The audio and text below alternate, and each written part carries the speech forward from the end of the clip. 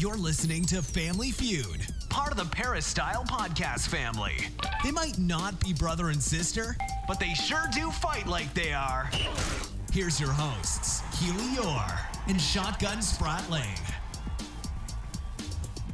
Welcome to another episode of the Family Feud podcast. I'm your host, Keely Orr, joined by Shotgun Spratling and cousin of the pod, Chris Trevino, who just let out a big yawn.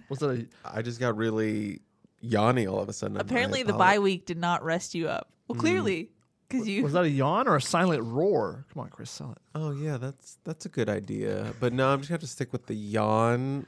And side note, programming note, I don't want to talk a lot.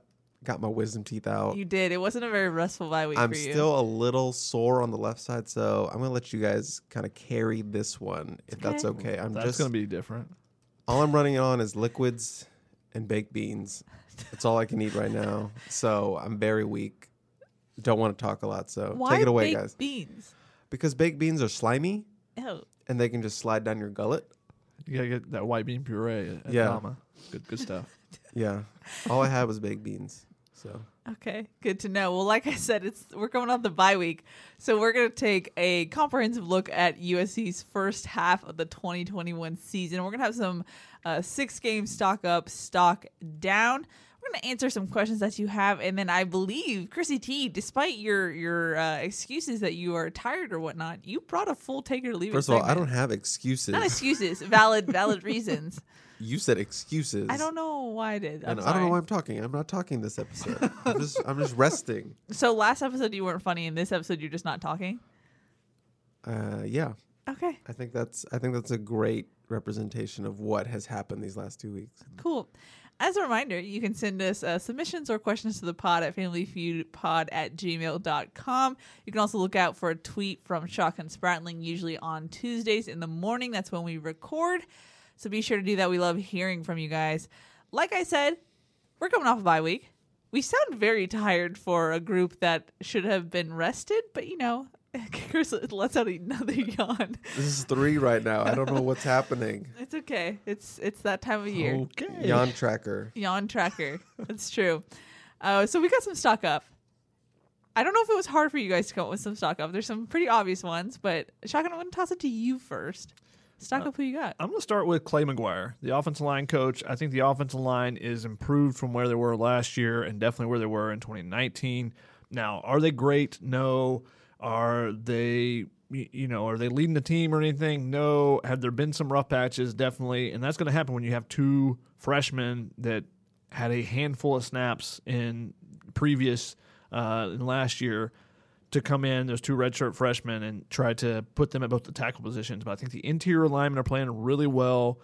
It's kind of been up and down on the tackle spot, but I think the offensive line as a whole, you're not having those big communication breakdowns where, Keaton Slovis is just taking huge hits or anything right up the middle like we had seen in the past in 2019. So I think that Clay McGuire has done a good job with what he's been given. It's not great, but I think it's much improved from where it was when he came in, and especially from 2019. I completely agree. I also really appreciate the effort that he gives that we can see in practice. Like, you and I have both noticed that every rep he has something to say to someone. He's always involved, always engaged. And so I definitely think, I've been on the Clay McGuire beat so this whole season, not on purpose, but it just ended up happening. I think you need to explain that one to people. So after practice, we always get to request people, and I just started requesting Clay McGuire. I was in the first scrum that he had as a Trojan coach, and so I asked the majority of the questions in that scrum, and I was like, oh, he kind of gave insightful answers, and I was like, I might as well go next week, and then I just kept going, and now we kind of have a little bit of a rapport where I can just kind of pick his brain a little bit on offensive line issues. So yeah. Every week Keely interviews Clay McGuire basically. So if we have any questions, they have to be filtered through Keely. Keely, we need you to ask these questions for us.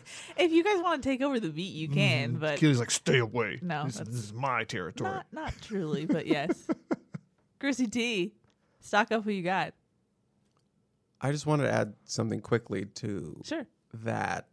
I kind of did midseason grades, and I kind of graded the O-line as a C+ around that area. And I would say last year you could tell, and I know maybe C+ isn't the greatest grade, but I think that's where they're at. And compared to last year, that's a huge improvement.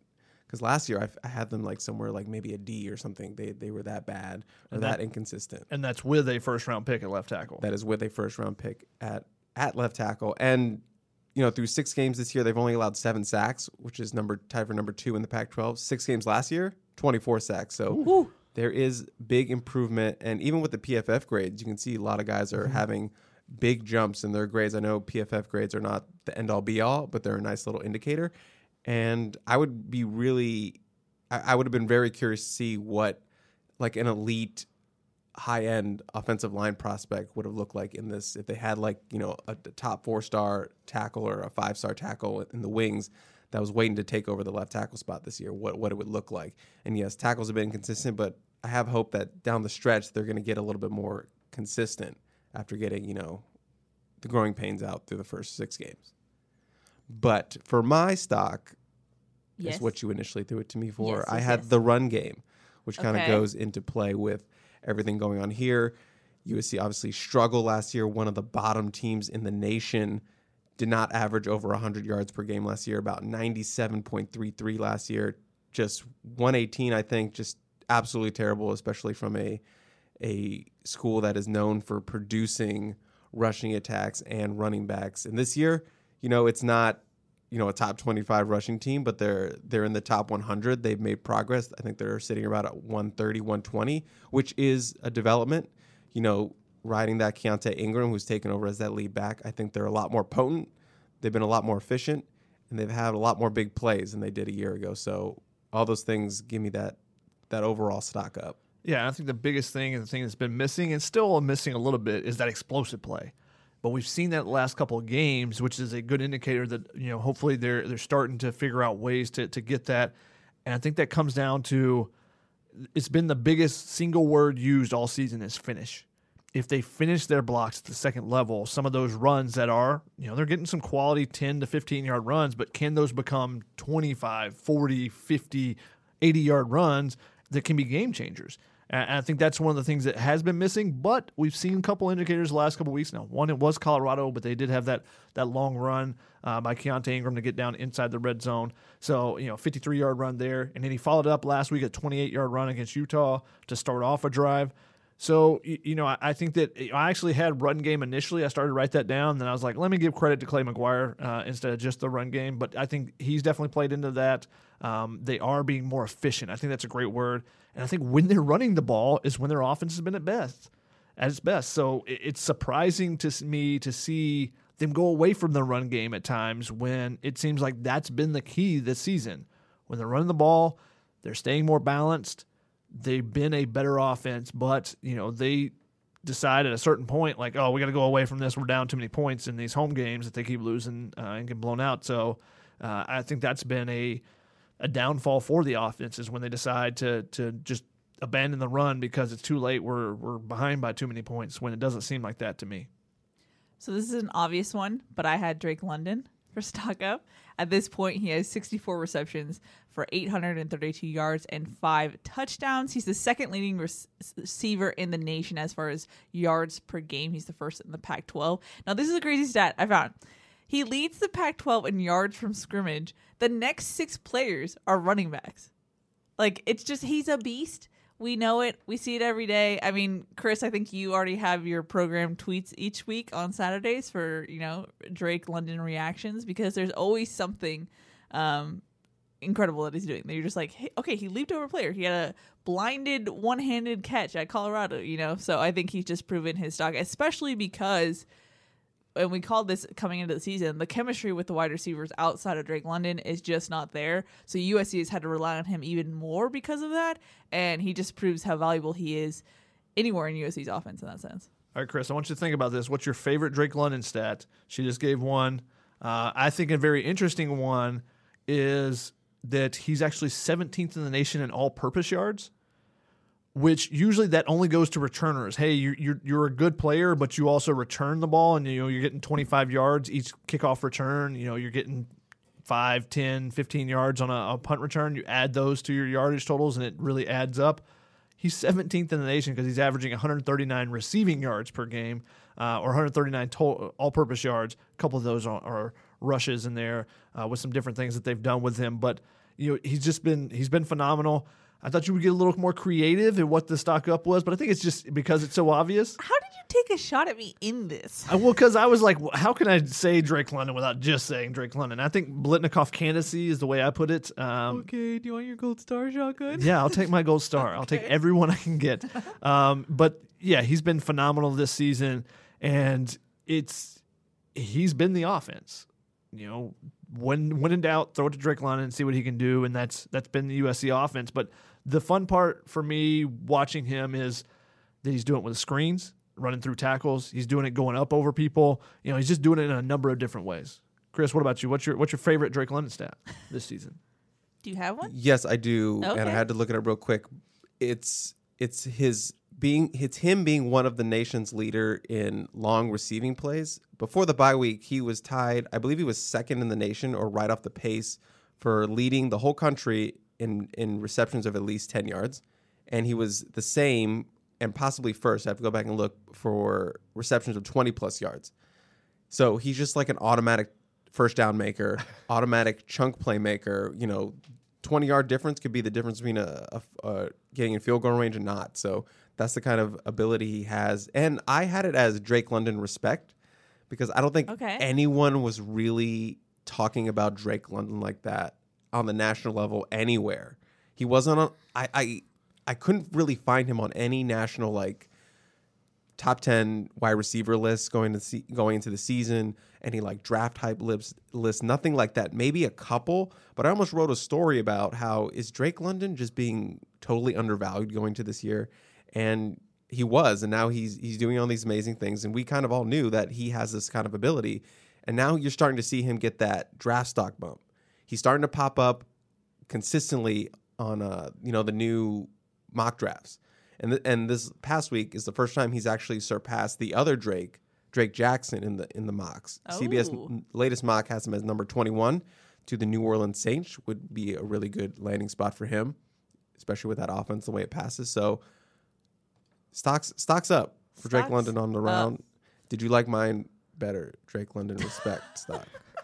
Thought that was good. It's not last place. Visual vet, he just pointed at me. Wow. No, did she see that? I thought I hit it. One other stat from Drake London that is remarkable as far as his standing compared to everyone else is contested catches. He's got 18 contested catches. This is a PFF stat. 18 contested catches. He's caught 2/3 of the contested balls. The next closest person in the entire nation has 10. So he has 8 more. At one point, going into this last week, because USC had the bye week, but going into last week, he had double as many as the next closest person. Wow. That's just crazy. And it's interesting because air raid receivers do not do well in PFF grades. Like Drake London, his overall grades have really not been at the same par as the way he's played, the way we think he's played the last 2 years. But he is one of the top-graded receivers. He's the top-graded Power 5 receiver right now, which tells you he's even breaking through that. And this isn't just a Drake London thing. Michael Pittman was a Blitnikoff finalist, and his overall grade was 81. It was the lowest grade for the only person under, I think, 85 for a receiver that had been a Blitnikoff finalist in the last 4 years. And then before that, the only people that had been under 85 were 2 other air raid receivers. Huh. So PFF just doesn't credit air raid receivers in the same way that it does some other, for whatever reason. I don't know the exact reasoning for everything and the way they do their grades, but I think it's interesting that he's broken through that, that barrier that this offense would normally place on receivers as far as that one little grade that they have. But it's interesting that he's just playing so well that no one can deny how dominant he's been. I thought that was an interesting point, too, as far as the contested catches, that when we were watching film study one of the times about how his basketball skills, it's go for it. It's different. Yeah, he just goes up and gets the ball. And, a lot of former basketball players or two-sport athletes, Michael Trigg, are very good at high-pointing the ball because it's going up and grabbing a rebound. You have to go up over someone else and go make that play and secure the ball. But I think my favorite thing of this season was asking him what was his mentality, when he has that one-on-one opportunity with a receiver, and he's like, with a cornerback, and he says, go dunk on him. And I was like, that's a perfectly fitting response for a former basketball player. And I'll reiterate When he came out of high school, I thought that he had the potential to be a pro in either sport, basketball or football. I thought he was really good on the basketball court too. And one of the assistant basketball coaches at the time told me, he said, I don't know if we're going to get him. And I said, that's interesting. He said, if he gets playing time his freshman year as on the football field, he's going to blow up and we're not going to get him. And that is exactly what has played out in his career. So it's interesting. I wonder what would have happened if, he had a nagging ankle injury early in his football and didn't, his football career and didn't play his freshman year very much. What happens then? Because, like I said, whichever sport, if he concentrated on one or the other, I thought he was going to eventually be a pro, and he's proving that for sure that he's going to do that in football. We'll see where he goes in the draft in the spring. Yeah. 2 quick things. You had an unfair advantage picking a favorite Drake London stack because you have PFF right in front of you. You could just pick a litany of things. It probably breaks down one-handed catches with the sun to the east horizon or games when the weather is above 50 degrees. You have all these stats to choose from, so I just want to point that out. I don't think it has all those, Chris. I have to break some of those down myself. I don't know.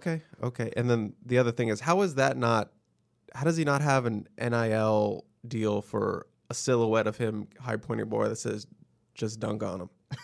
How does he not have that shirt out already? I don't know. Family Feud Marketing Services, here to help. Here to help. We could provide that. Yeah, we can. Hold on. Especially since you got the quote. Yeah, true. I mean, your voice was featured in a USC Athletics video. That was the best video they've done. That silky, sexy voice. I knew I recognized that voice. As it's being masked at practice. We all had a Drake London point, so I don't know who wants to take the next stock up. Go for it. Anyone? I'll go with the other player that I think has really boosted his stock, and I think it's undervalued by fans, is Tuli Tuipulotu. I think he's been phenomenal there. I didn't actually have a player on here, but then I was like, there's no way I can't come up with something for Tuli. He has been terrific. He's been so consistent. Other players have been up and down. Drake Jackson has had some phenomenal games. He got banged up in this Utah game and basically disappeared. Whereas Tuli has just been consistently there every game. He's doing it in the run game. He's doing it in the pass game, getting some pressures on the quarterbacks and stuff. So he's a guy. And again, that 2020 class, we talk about how bad it is often, but he's one of the gems that has come from that class and was an underrated guy. As a 3-star prospect coming out of Lawndale. Everyone talked about his brother when he was in high school up in Oregon, but Tuli has come on and been an absolute beast. And I thought Vic Soto telling me that it's a treat for him to have him in there, and he's very lucky to have him in his room, was very interesting with the other talented players that he also has in there. He said because he comes to work every single day, and he always has that mentality of trying to get better. And I think we've seen that from him since his Lawndale days to now. It's been really fun to watch how much he's improved since his high school days. Yeah, I remember seeing him for the first time. I went to a game his senior year. It was like a homecoming game against Beverly Hills or something like that. And I remember looking at him and thinking, oh my God, who let this college player on the field? He looked so big already, and you could just tell like his frame was incredible. His legs were already freaking massive, and he was just super, in my opinion, under-recruited in high school. Just the way he's playing, I think he could play in the Big Ten. He could play in the SEC, but he didn't have those kind of offers coming out of high school. Maybe they just assumed, Marlon's brother, he's not going to go far. USC, maybe that's why they didn't like mess with him like that. But I think he was undervalued as a 3-star prospect, and I think he's showing that this year. Obviously, he's built on what he did last year, and yeah, he's a stud. And I also had Tuli on here because he deserves some respect or some love for what he's doing as a sophomore. Another obvious one. Sorry that it's not going to be a creative title, but I had stock up for Jackson Dart. There were, Dart rumblings since fall camp and stuff like that. And we heard that Dante Williams wanted to have him in packages once he took over as interim, but he got a larger chance than I think anyone expected against Washington State and did the most with it and really inspired the team, I think, as well. And so obviously I think he got fans really excited for what the future of the quarterback spot looks like, and so stock up for Jackson Dart. I had a similar thing, but I had it for stock up on QB controversy just because of how much hype Jackson had coming in, how he would deliver on that hype in like live scrimmage periods, and you're almost like, oh, this guy, I think has to get on the field in some capacity, and he was trending towards getting some packages, some usage, not necessarily starting over Keenan, but they were going to use him and what he can do with his legs. And then obviously he comes in, Washington State, balls out, has a couple turnovers, but doesn't matter. He's just so good. Got the offense to go to a new level we haven't really seen out of them this year. With those deep throws, just some fearlessness playing down the field. And yeah, that was if he hadn't been injured, that's a huge what if of what the rest of the season looks like. So stock up on QB controversy, and it's still bubbling now as he continues to get healthier. Yeah, and who knows what's going to look like for the next couple weeks. You mean the threads that are on our board saying that, okay, now is the day. Today is the day. You're starting prep for Notre Dame. Jackson Dart needs to take all the first-team reps. Is that what you mean? That is somewhat what I mean, yes. And I think USC fans are only going to be further pushed to want to make that move when you look at Oklahoma and what Caleb Williams has done since coming in. But I do want to caution and say the one difference here. Spencer Rattler had struggled against Texas. He struggled in some other games, but he struggled against Texas. Caleb Williams came in and balled out against Texas. Keaton Slovis has not had a chance where he's struggled in a game. Jackson Dart's come in and taken over. That hasn't happened. Washington State, he was in for one drive. He got knocked out. So let me caution people that Jackson Dart did all his work against a Washington State team that Keaton Slovis put up better numbers against last year. So I still think that Keaton Slovis is your starter. And, Graham Harrell, the relationship he has with Keaton Slovis, I don't think that's going to change his opinion on it. I think he talks about all the things that Slovis has done this year, as far as getting them in the right run plays and doing all that type of stuff. Now, does he trust Jackson Dart to do that? I don't think he does. But if Keaton Slovis is struggling in a game when Jackson Dart gets healthy and outside of the Dart package you go, we need a spark. If you're the USC offensive coaches, I think you go to Jackson Dart. And if he balls out, then I think that's when you start having that conversation. The fact that people are already trying to make that move already, I think, is premature. Yeah. Shout out to Caleb Williams, bald. Piggy County boy. I'm sorry. I'm so sorry. My goodness. I'm so sorry. A little sickness over there? Yeah, just sorry. Got just some sickness. Oh, I wish I could From Gonzaga Prep in Washington, D.C. I coached him. I was actually really? I did. I don't want to believe you. 1,000%. He was on my swim team. I coached him when he was a little kid. Okay. 1,000%. You think I'm joking? You promise? I can show you the DMs with him right now. Okay. Wow. Yeah. You promise on Maryland. I promise on everything Maryland. Okay. It must be serious. So you taught him all his moves, basically. Swim moves, Senor Zach. Oh my gosh. Full circle. Literal swim moves. Yeah, that's what I'm saying. Literal swim moves. Literal swim moves. I have a couple little sprinkles on top for the stock up, if you will. Some sprinkles? Yeah, they're not the main. You just want to throw out a bunch of rapid fire ones? Okay. Yeah, exactly. Okay. I had Justin Dedich on stock up, given that coming into the season. Yeah, I think you need to explain that, Chris. His nickname is Didi, and then if you watch Dexter's Laboratory, Dexter says Didi for his sister Didi. There's nothing to explain. There's just Didi. Nothing to explain. Yes, so I had Justin Dedich on stock up. I don't think we saw him kind of experiment at guard, but we were like, okay, is this actually going to work, or is he just going to be that second team center? And not only has he proved his worth, he's considered an MVP in Clay McGuire's eyes and has value to the line.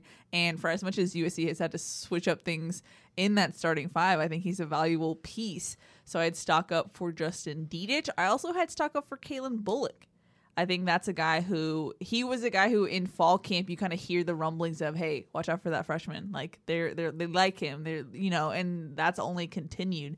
And I've heard some things about the developmental scrimmage and the safeties that we might see more Kalen Bullock going forward. So stock up for him. Chris, I had visibility of deficiencies. Ooh, that's a great one. That's a great one. Because I believe that stock has risen. We've talked about in the past, USC hasn't recruited well on the offensive line. They've had struggles there. I think we're seeing the areas of deficiencies so much more this season. That's actually excellent. We've talked about how USC still has a ton of talent, and they do. There's a lot of talent. But there are specific areas where they have really struggled to recruit, and it's really shown up this year, and especially after you lose Brandon Peely to the Achilles injury, you lose Jay Toya to transfer, you don't have a nose tackle at all because Ishmael Sopsher has been injured. just a huge gaping hole there. And the teams that have run downhill have run it right down USC's throat. And then because they're trying to invest so many resources to stopping the run up the middle, they've been giving up the edge a lot too. So I think that you're seeing where they have struggled to recruit in the past. An offensive line, the fact that they have 2 redshirt freshman tackles, and they've been up and down. Hey, I want to give those guys credit because they shouldn't be in this situation. Those guys should be learning behind someone still. Yeah. And I think that they could still become very good players at USC, but it's been a work in progress, and that's what you're going to get when you have second-year freshmen, starting for you. So, but the areas of deficiency that we've seen kind of coming, you've been waiting for it. Like, is this going to hurt USC? Is this going to hurt USC? I think it's really showed itself so far this season, especially in those 3 losses. I think it's been very evident where that they have struggled in the past, specifically with recruiting. It's a really good point, Shotgun. So that was a Chris special, a negative stock up. It was stock up, though. Those can happen, Chris. It's a turd wrapped in a fancy wrapping paper. Not exactly. When does that happen ever? Don't come to my house for Christmas. Stock up doesn't have to be positive. It's just up. Up. You have any more, else, Chris? Gentlemen? There we go. I just had quickly, like, USC being a good road team. They're 2-0 on the road. Why are you laughing? Just because that's one way to look at it, yes. They're 2-0 on the road. Yeah. Undefeated on the road. Mm-hmm. Against 2 bad teams. Though Washington State had played well the last 3 games, who knows where they'll go from here after their head coach gets fired for cause, for not complying with the vaccine mandate, and also 4 position coaches get fired. I don't know what that team's going to do the rest of the season, but I acknowledge, yes, that they are bad teams, but they do seem to play with a lot more focus than they do in the Coliseum. And it's made for an interesting storyline going into Notre Dame, their first good opponent on the road. Yeah. We shall see. I had one left, and that was, I kind of want to bookend it. Whether this is going to be my final stock up, is young secondary. I think Kalen Bullock, like you mentioned, has played really well at times. He's made some big-time plays and some plays that make you go, whew, that guy's going to be good. Jalen Smith, I think the limited opportunities he's had is definitely, he stepped up. I mean, first game he gets some opportunities, first tackle. First game he gets, more significant playing time against Washington State, first sack. And then the next week he gets his first interception. He's a kid that's just a playmaker. He just, all the time, he's always a guy that you got to keep your eye on. Even though he's a little bit undersized, he just seems to make plays all the time. And I think some of those other young guys are coming along. On the flip side, my first stock down is old secondary, because the guys that we expected to make a lot of plays in that secondary for them have not been doing it. Whether that's the safeties, Isaiah Paul-Mal I don't think has played very well. Chase Williams I think has played fine, but we're still expecting him to take it to another level. And if some of those other guys around him were playing better, I think that you wouldn't look at him and say that guy's really played bad necessarily. I think that he's kind of caught in the middle. Greg Johnson has not played very well. He's missed 9 tackles the last 2 games. That's just unacceptable. I think the cornerbacks outside of Isaac Taylor-Stewart, I think Chris Steele has regressed this season. I think Isaac Taylor-Stewart has played really well, and I think that's kind of underrated and kind of unnoticed by some fans because he struggled in that Stanford game. But the other 4 guys, the other 4 veterans in that secondary have not played up to their potential. Yeah, I had Chris Steele on stock down, just given the expectations we had coming into the season for him. But I like how you bookended your up and down to, wiggle out of what goes in between stock and up and down. There's nothing in between. So why would I? There is. Why would I wiggle anything that is not there? Oh, it's there. It's stock neutral nation, baby. We out here. We There's strong. nothing in between. It's just 2 pieces of bread. Stock neutral nation. I had 2 stock neutrals. One, and I think this is really good. With the boring title. Stop the yawning, people. Oh, 4. Was that a real yawn? Yawn counter. No, he was making fun of okay. stock neutral. Not real. I'll take that off the board. Fan apathy. Stock neutral. You want to know why? Because there was a dip after the Stanford game. Helton gets fired. Fandom to the moon. She's saluting us. No, I'm not. With the fails that USC has had at home, fan apathy is back. So ultimately, I think it's up, but the historic losses have made it down. So it's stock gone neutral. up and down. It's stock neutral. And you just said ultimately it's up. And this down. is a terrible. And down. I'm just chilling on this. I'm gonna let you guys handle this. Stock. Like adults. Attempts at stock neutral. Like this adults. is a terrible one. I like that one. And When then you I admit had ultimately it's up, that's no, you're no, admitting no. the You stock didn't up. listen to the whole You sentence. said ultimately it's up. No. Ultimately it's up. I did want to throw student section on stock up. I forgot about that. I thought about that on the drive down, but they've been rocking out. Section is a mess. It is. It's just going all over the place. Definitely. He went to stock down. You went back to stock neutral. He was like, no, I'm going back to stock up. I can't deal with this. Yeah, I have one more. Oh, as my well. goodness. I'm sorry. I had stock neutral for Gary Bryant because I think he's emerged as like that second receiving option, kind of. Although he is third in receiving yards for USC, Taj Washington is actually second. I don't know. He's that the injury kind of delayed what could be for him this season, but he has been a reliable second target. So it's like kind of a mixed bag, hence stock neutral. I just think they're not using him enough. In what sense? Just Scheme not or getting, like just not keep getting enough making looks. his Just not progressions? getting enough looks, like enough deep shots towards him, or more creative ways to use him. But he does have 4 total touchdowns on the year, so Yeah. I It's think 3 actually. when they get in he's the got a rushing touchdown too. Oh, my bad. I do the stock. Don't I know. don't come at me. I know. I'm sorry. and a 2-point conversion, I believe, as well. So it's been in Don't the come end at zone both 5 of times. us. Because it was the Washington State one, right? Yeah. Okay. I think that when you look at Gary Bryant, I think they are getting creative with him in the red zone. And I think that's where, they were really struggling the first couple of weeks. And then when Gary Bryant came back, the red zone issues kind of subsided a little bit. Now, Utah, they weren't great there. But I think that the deep shots is what's missing. Use that speed, get behind. They've thrown some deep shots to Taj Washington, and they haven't really done that with Gary Bryant, and they haven't really done it over the middle. They haven't looked for those deep posts, which I think is something that I think is a little bit missing in this offense, which is something I think that Amon-Ra St. Brown provided and Drake London as well in the slot, running that seam route. And you saw some of that from Michael Trigg, the seam post, the slot fades, different things there. But without Michael Trigg right now for the foreseeable future, is there someone to provide that? And I think they could use speed to try to do that. They've been using big bodies, but speed is a weapon there.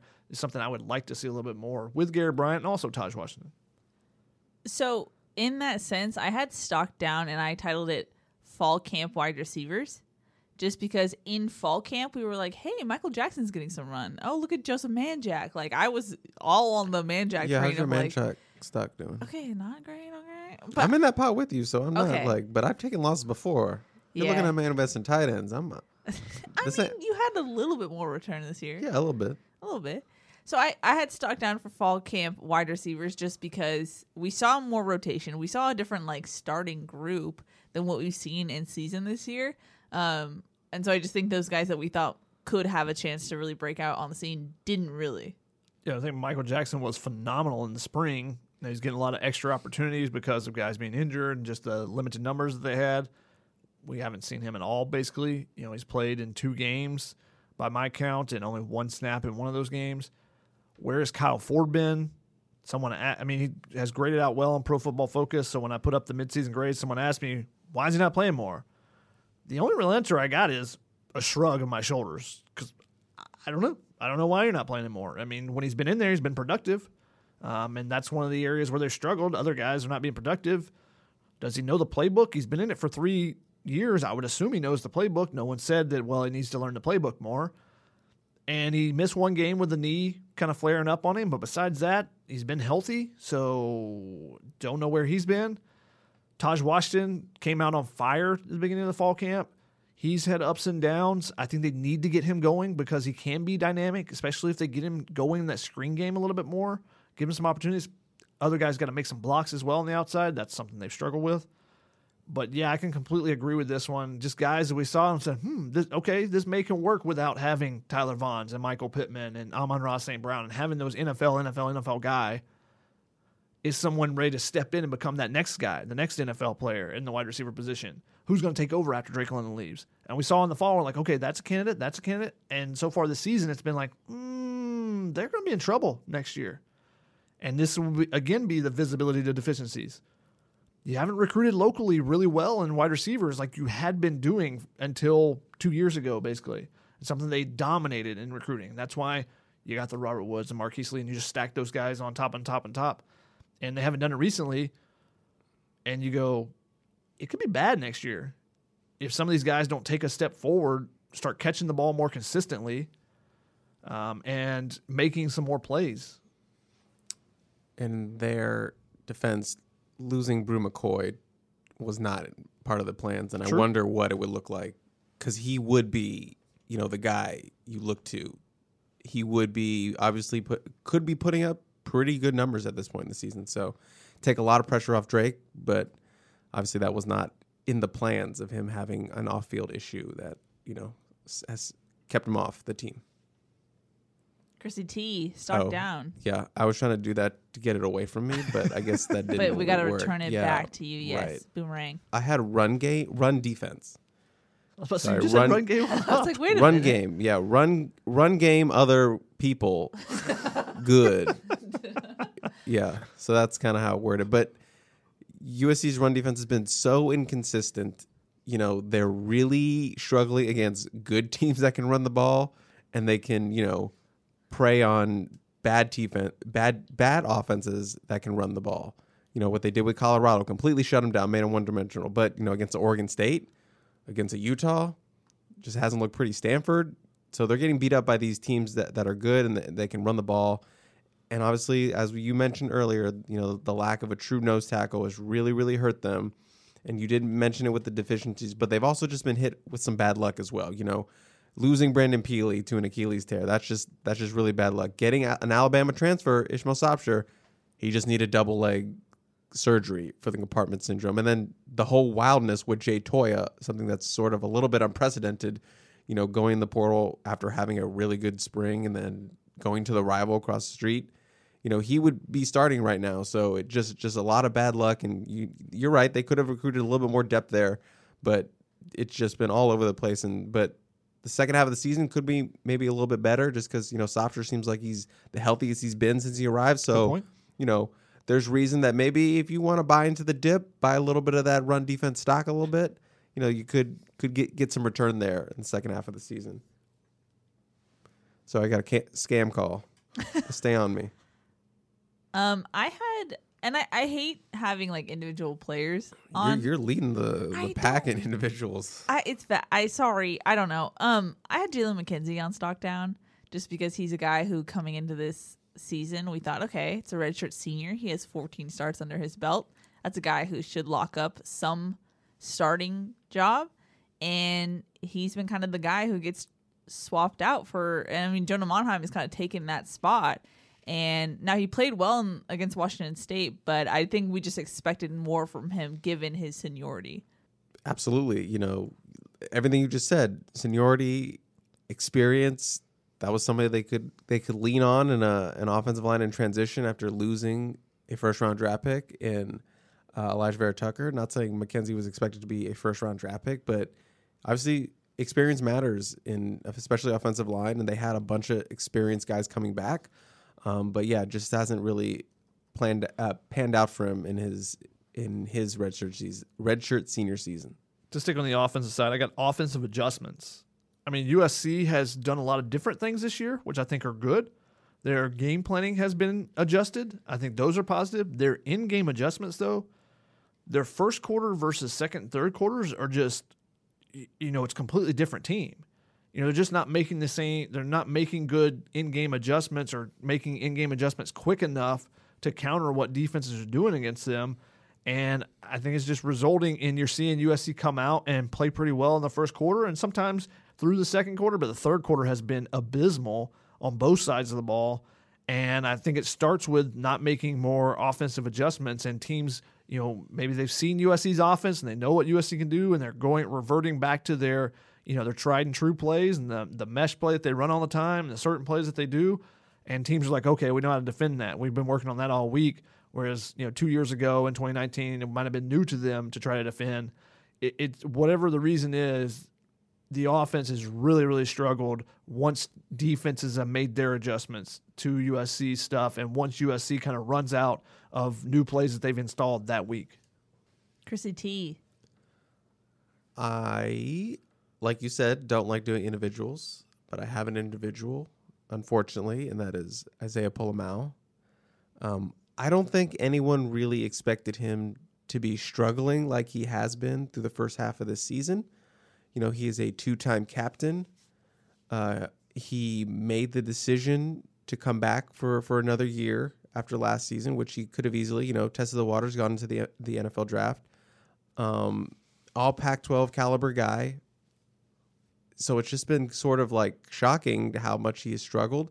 And, Craig Naivar talked a little bit about this last week, just how he's just kind of lost some confidence right now. And he's, he needs to get over that. The safeties overall aren't playing well. And when your leader back there isn't confident and has struggled, it kind of sets the tone for the whole group. And, Shotgun, you were in that scrum, but that's just a glaring issue right now for that defense and that back end, having, one of your veteran guys not playing well. Yeah, I think he's the one guy that if he bounces back in the second half, he's the one player that will make the biggest impact if he bounces back.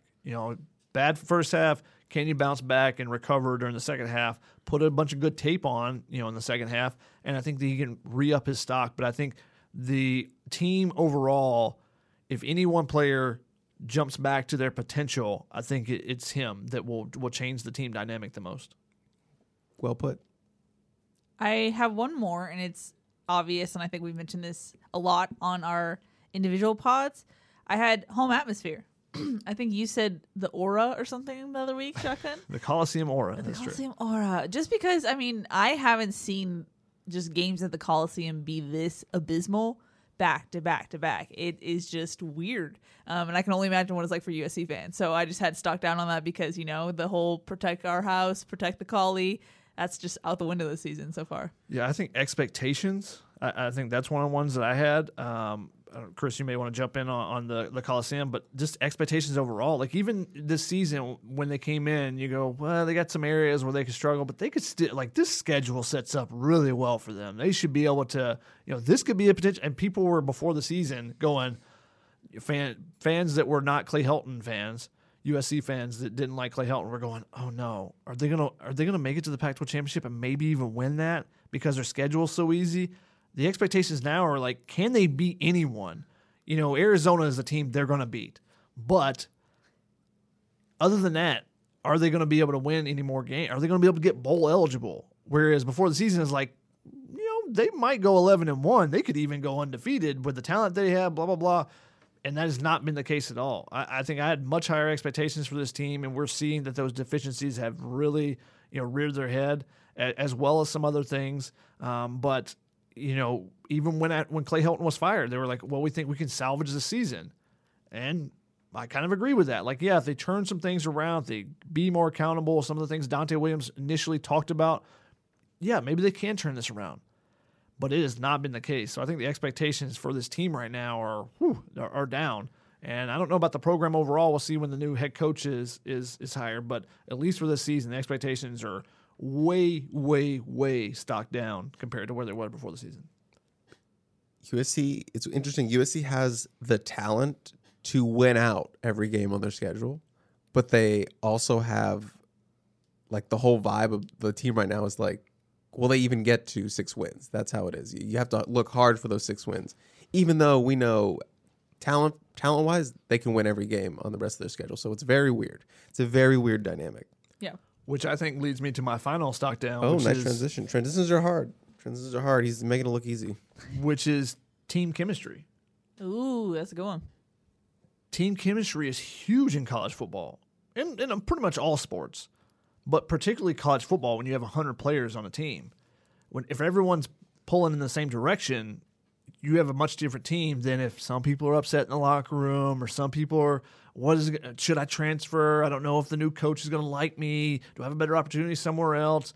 These coaches, Is there a Texas versus California thing going on in the locker room? Those there's a lot of chemistry issues that have kind of been, kind of hear things. You're like, is that an issue or not? And it just seems like more and more things are bubbling up, and you can see the way some players don't get helped up on the field, or some players, are complaining on the sideline, or a veteran comes over and says, hey, come, we're going to cheer on the offense now, and you still sit on the bench. Things like that are indicative of bigger issues in the locker room. And if, taken instance by instance, you go, maybe that's something, maybe it's not. It's probably not anything. But then you start seeing these things one after another, and the way they're playing, and it doesn't seem like they're always playing for each other, that tells me there's chemistry issues in there. Even though, I think that the defensive staff has really tried to push things. Yeah. It just feels divided. It feels divided as a team that, sometimes it's the 11 guys are on the field and you got the rest of the guys on the bench. It doesn't feel like they're playing for that group that's on the bench, or they're playing for, the name that's on the back of the jersey versus the one that's on the front. The old saying, obviously that doesn't work at USC. But, it feels like some people are out for their own, and, it's not everyone's trying to do their best. And I think you see that sometimes too when coaches talk about they're just trying too hard.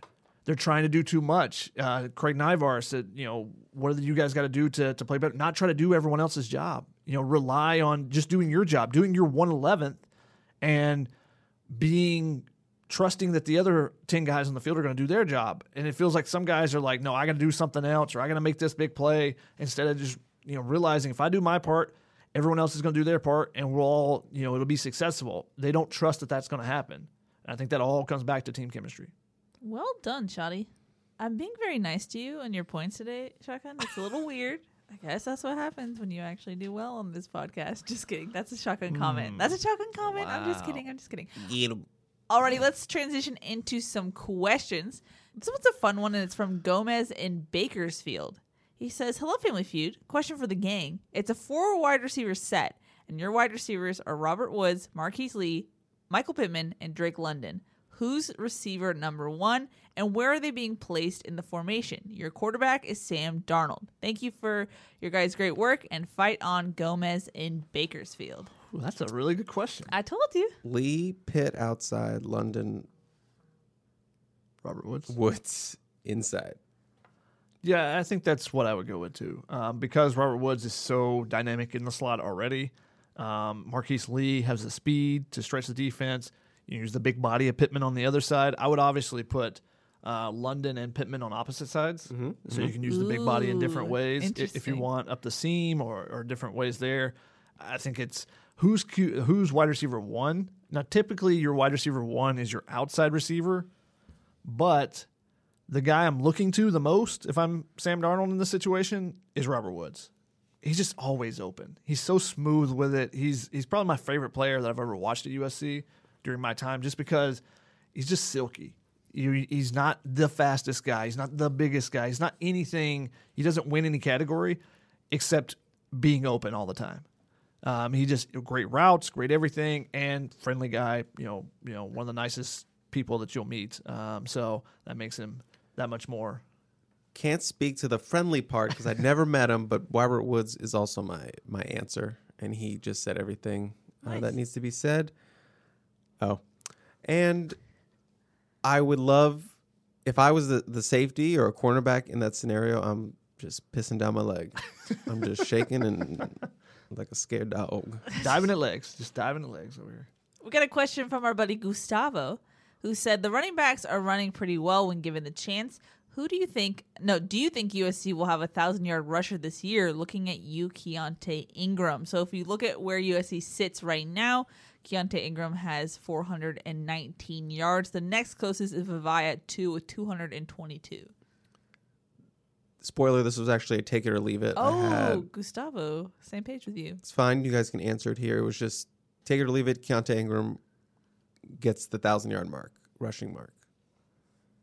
What was that face, I'm Keely? thinking hard. It's hard because I don't think USC is going to jump out to leads.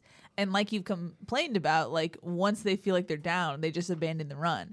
And so I don't know if Keontae will be afforded that opportunity necessarily. if he gets 14 carries like he's done the last 3 games, I think he will. If he averages 14 carries a game the rest of the season, I think he'll get there because he's getting at least 70 yards every game at 14 carries, and I think he'll have a couple where he's getting big yardage. But it's going to be really close. And then there's always the possibility of a running back injury. So, it's hard to say that it's going to happen. I'm going to be optimistic and take it and say that Keontae does get there, even though if I was betting on it, I probably wouldn't. I don't think it was a take it or leave it, but I'm glad you took it. Well, he said it was take it or leave it. So. I made it a take it or leave it. Okay. A dual-threaded there. Okay. I'm going to... Your dual threat? Leave it. I'm going to leave it. Okay. Just based on precedent and just how things are going. I'm going to leave it. She visual bitted and... hand motion. Hand all over. I gestured everywhere. We got a question from Esoteric Simpleton who said, I don't think Coach O makes sense as a head coach, but how likely would it be for him to return in some other capacity, defensive coordinator, D-line, recruiting coordinator, etc.? He has a lot of baggage right now. Yeah. And didn't he come out and say he's not coaching in 2022? I don't know that I saw that, but I wouldn't be surprised if that's the case. There is a lot of tension to begin with Coach O and USC, let alone to come back in a limited capacity. I don't think that would really go over well. And like Chris said, the whole baggage thing, I think this admin is very aware of that and does not like just baggage in general and like PR in general. And I don't think they would want to touch that. I don't know, but depending on whoever the new head coach is, that might be somebody I'd reach out to. And now, obviously, you got to get your boss's approval in the athletic department to do that. But I'd at least reach out and say, hey, would you have any interest coming back? I know they did you dirty before. Let's make amends type of thing.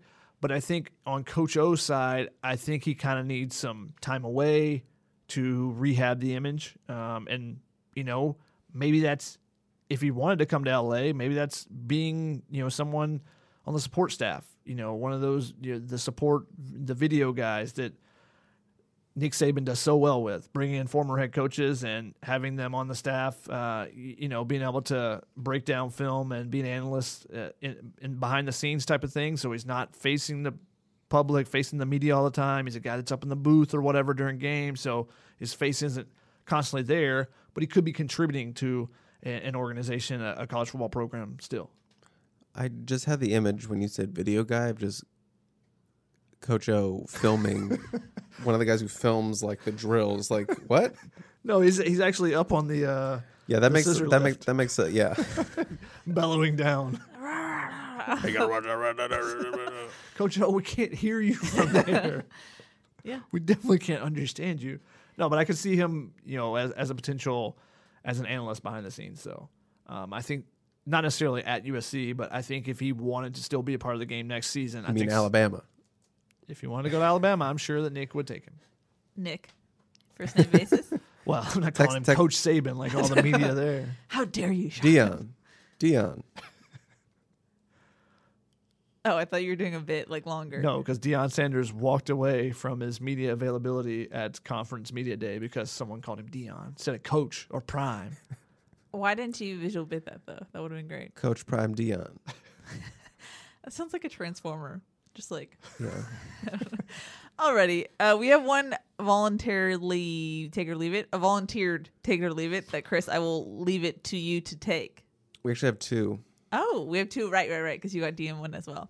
Well, on that note, Chris D, it's time to toss it over to you. It's time for some take it or leave it. Meh. What does that mean? Yeah, okay. I forgot to prep you guys for this, so we're just kind of winging it a little bit. Chris, don't pull the curtain back. No, It's usually there's no curtain. It's a shower curtain and it's got holes in it, and it's like Chris just goes, "Shotgun agree with whatever I say," and I go, "What?" And then we start. So, oh no, he's reaching into the bag. He's like Mary Poppins. You're Mary Poppins. Or like 7. What's in the box? What's in the box? What's in the bag? It's much different. Oh, the Brad Pitt? Yeah, much different. Movie reference that I got. Oh, crap. What is going on I here? know. Guys, it's the bye week. We're out of the spotlight a little bit. Do you guys ever miss the fans even though you guys are on a break or whatever?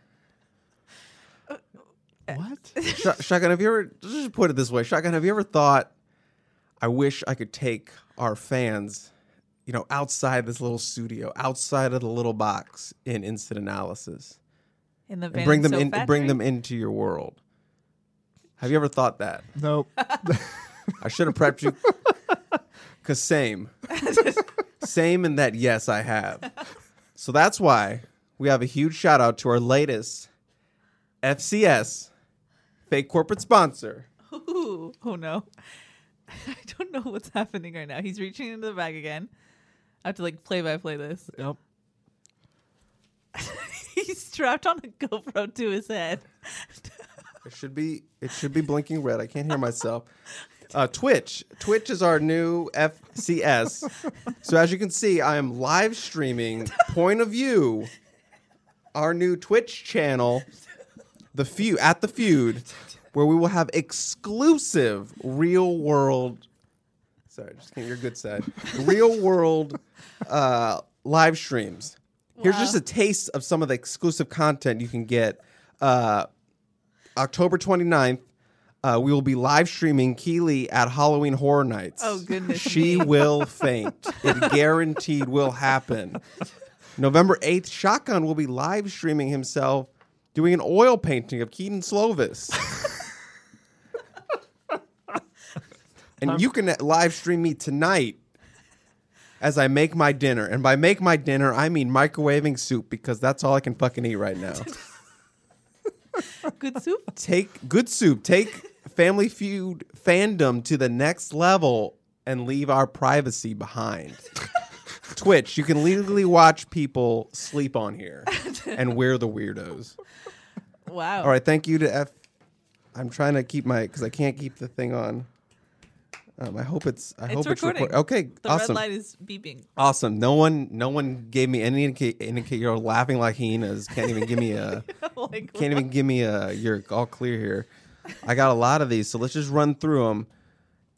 Do you want to do the fan ones first, or do you want to do the corporate one? You're the Sure, director. segment. Okay, let's just start with the fan ones. Michael Belzy, I think I said that right. Take it or leave it. USC beats Notre Dame on the road, but loses to Arizona.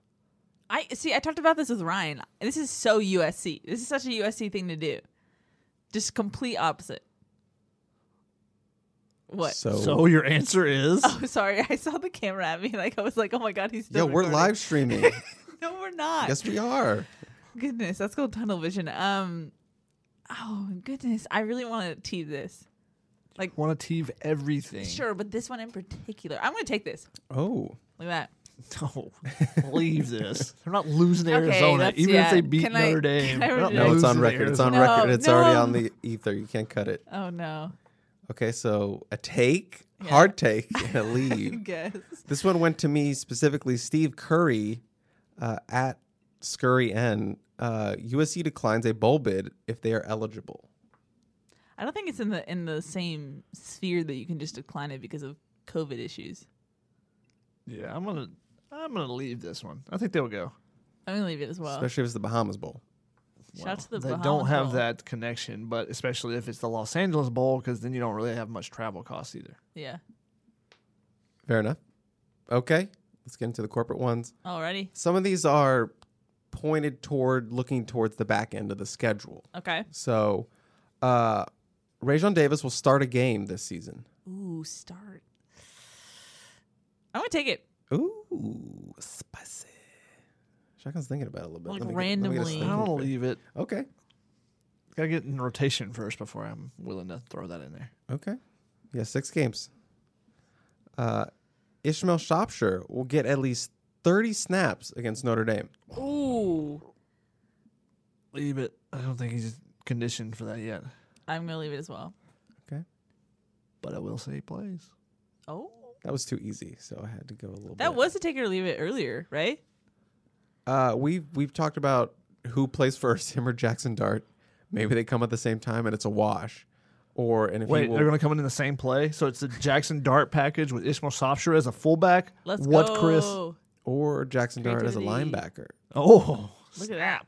Snap. We will see take it or leave it, we will see a new O-line arrangement against Notre Dame. I'm gonna take this. because we saw some tinkering. differences. Saw some tinkering. Yeah, and I asked with my beat report with Clay McGuire, I asked about it, and he said it was just cross-training guy. Sorry, hold on. When Chris, I'm just squaring her up. I can't really tell.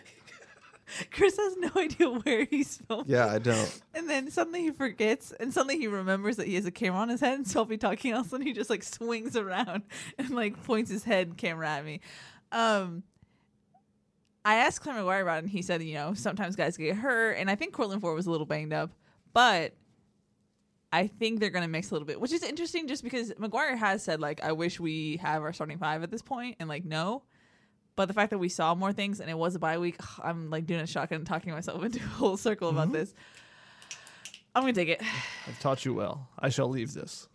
Okay. Drake London will be a unanimous All-American. Take it. Only 27 in school history. I'm going to take it. He will be the 28th, you're saying. Did he stutter? Nope. Take it or leave it. The final result for USC Notre Dame will be closer than any of the Stanford, Oregon State, or Utah losses. Leave it. Take it. Oh, my goodness. Definitely going to be closer than that. What? I see. Okay, normally I think I would take it, but if there was like a PFF stat for like smackability, meaning like how Smackability. give me a second to explain it. I'm waiting on this. Like I like it. resiliency, like you get smacked in the mouth a little bit. How do you come back and fight? They had a good smackability rating against Washington State, and we haven't seen that since. High smackability, okay.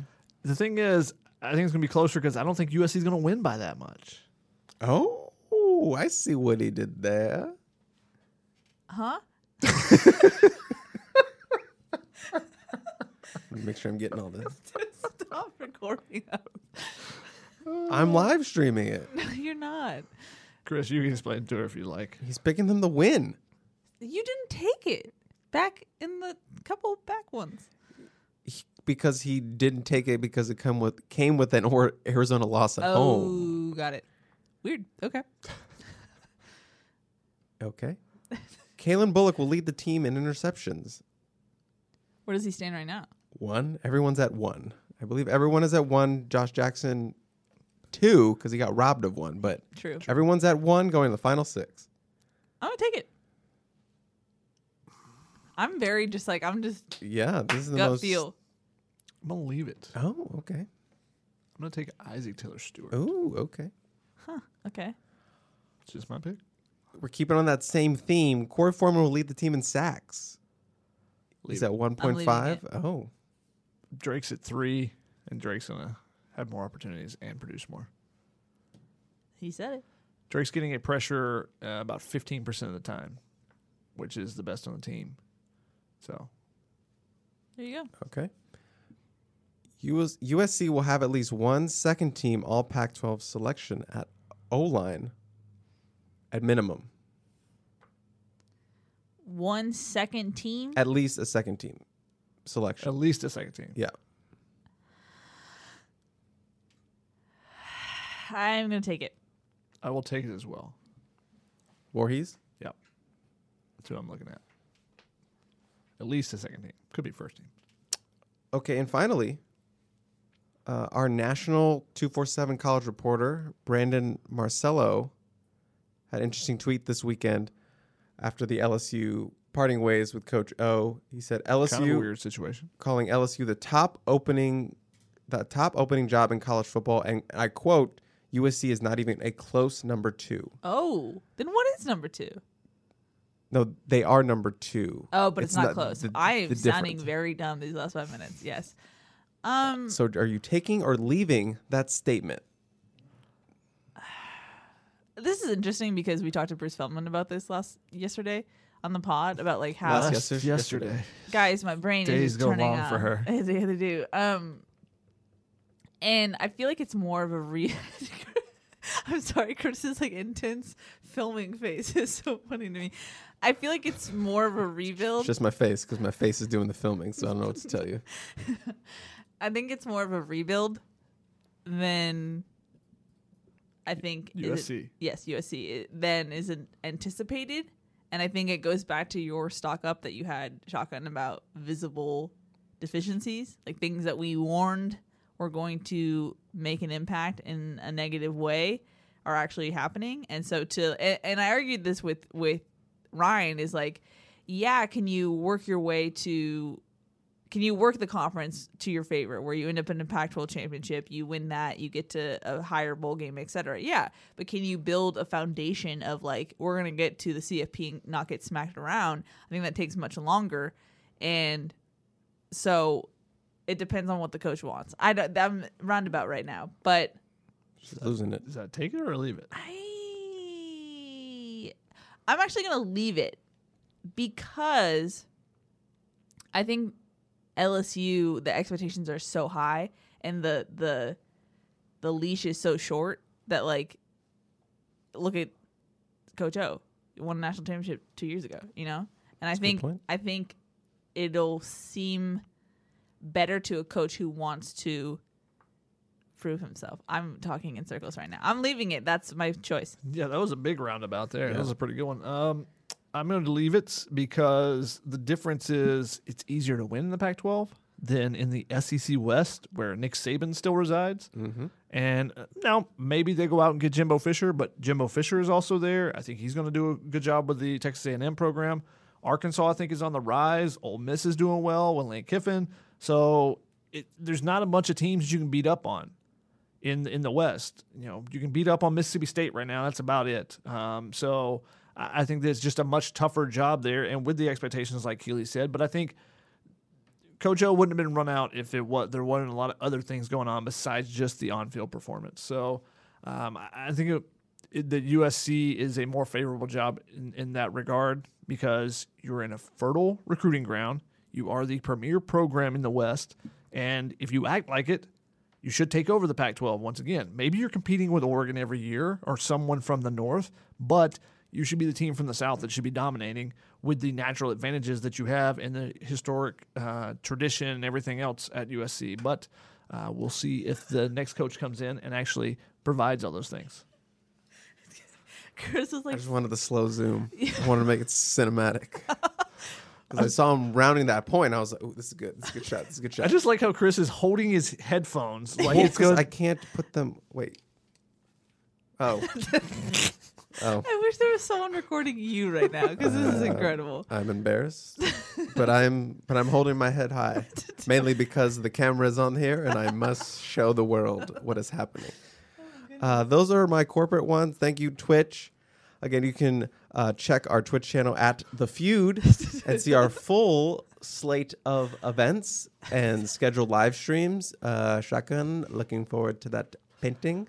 Not any type of artist. I have no artistic ability at all. It's going to be a big old stick figure with no musical ability at all. With a football. Nice. With a football, yes. Yeah. Let's run through some fun ones. I have quite a list, but it's not as daunting as it seems. All of them, since I'm sticking on the Halloween theme. So we're going to run through some candy.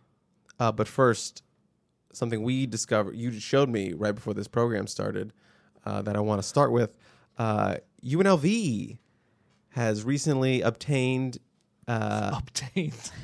purchased a sideline turnover hype slot machine where you ka-ching it and it wins every time. Which apparently is difficult to do. So taking or leaving the UNLV sideline slot machine. That costs $60,000. It costs $60,000? Which is the part that is mind-blowing to me because they don't pay their coaches that well there. They are one of the low-end as far as the investments they've made in the program. Now they have made some investments recently. They have a new facility that just opened up this year, I believe. $60,000 for a sideline prop? Are you telling me that's not an investment? That is. We're talking about it. On this national podcast, we're talking about it. That is true. Valid point. That's way too much money. All right. So you're leaving the price tag, but you're taking the idea. Yeah, cha-ching. Come on, I want to see Connor Murphy. I want him to throw the helmet off, the mullet flying after a big sack or sack fumble. I want that to happen. And, maybe Clayton Bradley after a big pancake block. He's come over the sideline. So 2 former USC players that are at UNLV. Unfortunately, that's a winless team. I think you said, Chris. Ooh. Yeah. I don't know if I said that. Ryan said that. Sorry. No cha-ching there. All right. Candy. Halloween themed. Take it. October. I found a list of the top 10 rated worst candies. Worst candies. So they're top rated worst. Yes. These are Okay. the top 10 worst rated candies. We're starting from 10 to the number 1. You're just going to take it or leave this candy. Okay, let's go. It's Leave just it. going to be quick and Leave painless. it. All Wow. right. And if you have a connection to this candy, you can let me know. Okay. Because I got one I'm going to let you know about. All right. Okay. Number 10, Baby Ruth. It's all right. Like it's like you're in the bottom of the bag after Halloween, and you're like, I want something. Okay, I guess I'll have. So you're taking it? You're begrudgingly taking it, like It's if a it's there. desperation take. Okay, Yes. okay. That's not a desperate. I'll take it because it's named after Babe Ruth, for one. A classic shotgun Baseball answer. nerd. Yeah, Okay. and it's my dad's favorite candy bar. Oh, okay. Chris just That's on camera. That was on live. Spooky season. Chris Spooky just, season. Chris just dropped the mic, and it sounded like A ghost screeching in the distance. He was like, I want the Baby Ruth. I hope you keep that in. yeah, I will. Okay, moving on. Fun Dip. Take it. Oh, take Love it. Fun Dip. Ooh, no. Too much sugar. No. It's It's just tactile. pure. That's the point. No, just too much. Did Too you much. did you use the stick or did you just pour it straight in? Oh, No, you're a you you're are- a straight poor boy. Nope. Yeah, you are. Nope. I was all about the stick. Lies. Oh Yep. What? no, I can't see that. Cannot see it at all. Yep. I'm surprised you guys are both 2 for 2 on these. Okay. Fun Dip. Almond Joy. Take it. Oh, interesting. Is that the one with the coconut in it? Yes. And milk chocolate instead of dark chocolate. Oh, okay, I'll take that. I can eat that. Mounds is the same except it doesn't have the almond and it's dark chocolate. Big candy guy over here. No. Big candy expert. 3 for 3. Good and plenty. Oh, know what that that's one is, that's the right? licorice, right? No, The those are pink and white. the box is pink. I thought they were like Mike and Ike's, but you No, could no. be. They're Mike and I except they're licorice, right? Yes. They're Mike and Okay. Yes. Yes. So leave, yes. Leave. Okay. Leaf as well. Oh, first one.